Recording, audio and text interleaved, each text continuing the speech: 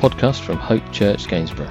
For more information, visit www.hopechurchgainsborough.co.uk.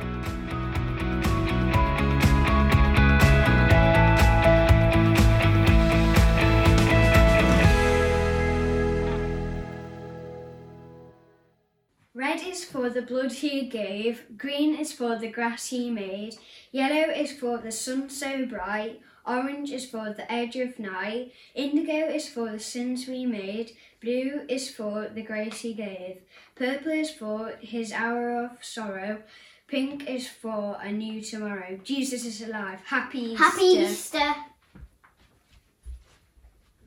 Fantastic. It is so good to have you with us, and thank you for tuning in and for staying connected. It's just amazing what the Lord is doing through what is a very difficult time. We pray that you are all well this Easter and that you are staying home and that you're staying safe, and we're protecting the NHS and we're saving lives. And we just thank you for, again, for just being with us this morning on this wonderful day that is Easter Sunday. What a day today is in our calendars. It is one of the biggest days in the Christian calendar as we celebrate this morning that He is risen. But I guess the question is this morning, what does that mean for you and for me, and why is it so special? What does it mean for us? If you're anything like me, I like to take things apart and to find out what makes them work. They call that, I think, a kinesthetic learner, and it sounds very posh, doesn't it? But that's how I learn. I want to take it apart. I want to find out on what it means for me. How does it work? And firstly, I want to ask you a question. The question is, have you ever got through halfway or maybe 3/4 of the way through a book? It was a book you were enjoying, it was a book that you were, I guess, sort of getting into, as it were, but, you know, as time is, at the moment we've got a little bit more time on our hands, but usually 90% of the time we find ourselves rushing from here, there and everywhere, and the book, as good as it was, you never really got to finish it. You got so close, and it's been on the side now for maybe a couple of weeks, 3 weeks, 4 weeks, 5 weeks, and you've started to forget what the story was all about, and even if you read it now, well, the next bit wouldn't really make sense. Maybe you've had a similar scenario, maybe you're even in a similar scenario, and now your mind's gone, oh, to be fair, I need to finish that book. But the question is, rather than sort of make up our own mind how the story could end, and sometimes we do that just to satisfy ourselves, I could sort of see where the plot was heading, so that's where I've decided it was going to finish, and that's good enough for me. Rather than do that, we want to find out exactly what the ending is to this morning's story. Because over this Easter period, on Good Friday, we saw the tragedy that was the cross. And it looked so desperate and so harsh and so terrible. Yet we call it good. In the church, we call it Good Friday. But of course, we know it's good because on that cross, sin and our shame were defeated. And we call it good because too, we know that Sunday's just around the corner. And we know, as we've already declared this morning, as the boys with the rainbows made clear, He is risen. So that's why we call it good. And as the Easter story unfolds, what we don't want to do is cut the story short. We need to see the ending. We need to find out exactly what the ending looks like. So the reading this morning is from Mark chapter 16, verses 1 through 8. And if you'll allow me, I'll just read that for us. It's titled The Resurrection in the NIV Bible, which I've got in front of me. And it says this: when the Sabbath was over, Mary Magdalene, Mary the mother of James, and Salome bought spices so that they might go to anoint Jesus' body. Very early on the first day of the week, that's a Sunday in this calendar, very early on the first day of the week, just after sunrise, they were on their way to the tomb. And they asked each other, who will roll the stone away from the entrance of the tomb? But when they looked up, they saw that the stone, which was very large, had been rolled away. As they entered the tomb, they saw a young man dressed in a white robe sitting on the right side, and they were alarmed. "Don't be alarmed," he said. "You are looking for Jesus the Nazarene, who was crucified. He is risen. He is not here. See the place where they laid him. But go tell his disciples and Peter, he is going ahead of you into Galilee. There you will see him, just as he told you." Trembling and bewildered, the women went out and fled from the tomb. They said nothing to anyone because they were afraid. Let's just pray. Father, this morning as we look into your word, we pray, Lord, that you would just open up hearts and minds, that we might just see something more of your beauty and your wonder. And Father, that we haven't cut the story short on Friday, but rather this morning we're going to see the whole story and find out what the ending is. And we pray, Lord, that you would just bless us now as we do indeed look into your word. We ask these things in Jesus' precious name. Amen. Amen. So, let me tell you this. If Jesus' life story had ended on Friday, well, it would have been the saddest story of all. Think about it. Here's a man who professed to be the Son of God. He did all sorts of things which seemingly everybody saw were good. And also, he did a lot of, and forgive me, but you should look and see, he did a lot of controversial things. And then, I guess, dying on a cross, if you were to end the story on Friday as a liar and as a heretic, well, that would be the worst scenario, wouldn't it? But of course, the Bible had already told the people at the time it wouldn't end on Friday. All the way back in the book of Psalms, which is almost in the middle of your Bible if you've got one in front of you. Psalm chapter 16, verse 9 through 10 says, "Therefore my heart is glad and my tongue rejoices. My body will also rest secure, because you will not abandon me to the grave, nor will you let your Holy One see decay." Of course, firstly, referencing King David, but we know that the truth of humanity is that death is prevalent. But of course, King David too was pointing to King Jesus. And the prophecy there in Psalms was fulfilled in the man Jesus Christ, who was, of course, in the line of David. Jesus couldn't be, the truth is, in the tomb very long. It was impossible to be in the tomb long. Well, we don't really grasp this, but it was a hot country, hey? You know, we've had some nice weather over the past few days, but we're talking proper heat.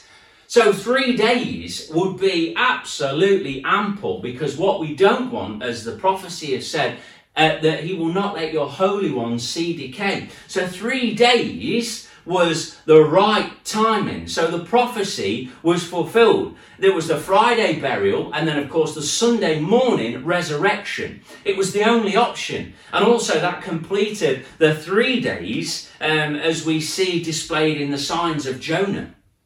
Jesus himself told his disciples that he would be back. We sometimes miss that as well. If you've got your Bibles, Mark chapter 16, and verse 1, Matthew chapter 16 and verse 27 through 28, the Bible tells us that the disciples were told by Jesus that I will come back, I will be back. They couldn't see, though, past the moment. And sometimes that's the case, isn't it? Oh, you know, we get stuck on the Friday. And think about that in this moment that we're in. You know, don't we get stuck? And we're stuck on the Friday, and it's hard to see past the moment. It's difficult to go past where we're at. We're unable to see past this time that we're stuck in. But the story didn't end on Friday. It says early on the Sunday morning, Mark 16 verse 1, 3 women went out to show their love and respect to a man who had changed their world. Because they too were stuck in the Friday. You see, they were stuck. They were discussing on their way to the tomb in verse 3. Listen to this. It says, and they asked each other, who will roll the stone away from the entrance of the tomb? They were stuck in the Friday. They were absolutely stuck in the Friday. They were going on Sunday morning to give spices and to bring their respect to the dead. And they get to the tomb. The Bible tells us in Matthew 17 verse 20 that a little faith can move mountains. And maybe just a bit of faith this morning has rolled that stone away. They got to the tomb and the stone has been moved. The stone has already been moved. And an angel says this to him in verse 6. Don't be alarmed, he said. You're looking for Jesus the Nazarene. First of all, yes, and who might you be? Yes, we are looking for Jesus. And who are you? And he says, you're looking for Jesus, the Nazarene, who was crucified. He is risen. He is risen. He is not here. The angel is so clear, and almost so clear and concise that you miss it. You're like, oh, right. So whereabouts is he? No, he's not here. He's risen. Oh, think about that. Can you imagine those women? Hang on a minute. We're at the tomb, but we ended the story on Friday. We thought that was it. We were absolutely certain. We saw the nails pushed into his hands and into his feet. We saw the crown of thorns on his head. We saw the Roman centurion thrust the spear into his side. We are absolutely certain that it ended on Friday. But church, it didn't. It did not end on Friday. Thankfully, God did not end the story on Friday. And in the eyes of the world, Jesus goes from being a good man to being the Son of God, God in human form. The whole Gospels, history and future turn on this single declaration by the angel. He is risen. In Romans chapter 1, verse 2 through 4, Paul tells the church this. He says, the gospel he promised beforehand through the prophets in the Holy Scriptures regarding his Son, who was to his human nature was a descendant of David, and we've already seen that, and who through the Spirit of holiness was declared with power to be the Son of God. How? By his resurrection from the dead, Jesus Christ our Lord.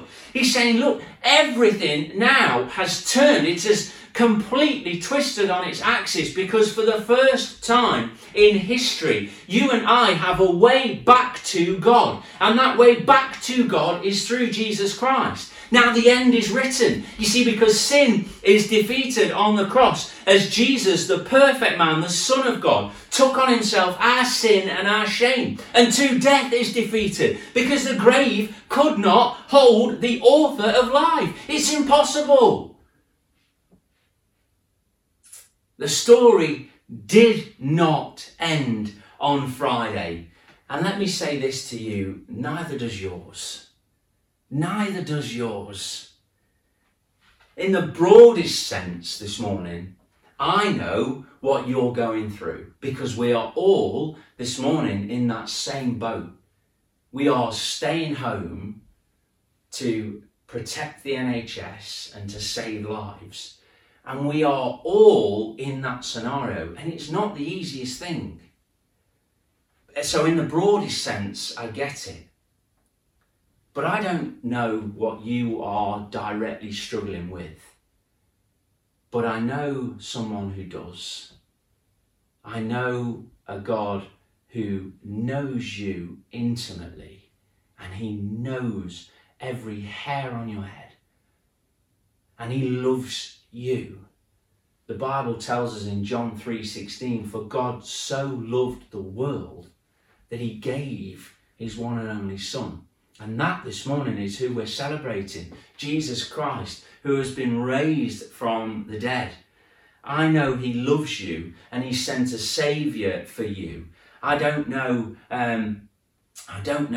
the ins and outs of what you're going through, but I do know that your Sunday is coming. These difficulties are for a season, and we have to cling on to better and brighter days. We have to cling on to that. We have to have hope. And I know this morning that you can find a perfect hope in Jesus. And that's our prayer for you as a church this Easter time, that you would find that perfect hope. Because this morning, church, he has risen. Hallelujah. Let's pray. Father, this morning we just want to lift high the name of Jesus. We just thank you that we've been able to worship together, Father, to look into your word together. And I pray, Lord, that your word will settle on hearts that are ready to receive it. That, Father, that they would just open up and hear and see and taste that the Lord is good. Lord, we thank you for all the blessings that you've given to us. We thank you that you made a way where there was no way. That, Father, you were willing to send your very best in the Lord Jesus Christ to take our place on the cross, Father, to die in our stead. And we thank you this morning too that we celebrate that he is risen, that the grave could not hold him. And Father, we thank you and we praise your name. We lift your name high. Thank you for all that you're doing for us. Father, again, we pray for all those who are fighting this disease on the front line. Father, all those that are looking into getting a vaccine for this disease, we pray, Lord, that you'll bring wisdom, you'll bring peace and understanding to all of those that are doing that such necessary work. Bless them, Father, we pray, and protect them, we ask. And again, Lord, we thank you for this morning. Bless us, encourage us, we ask in Jesus' precious name. Amen.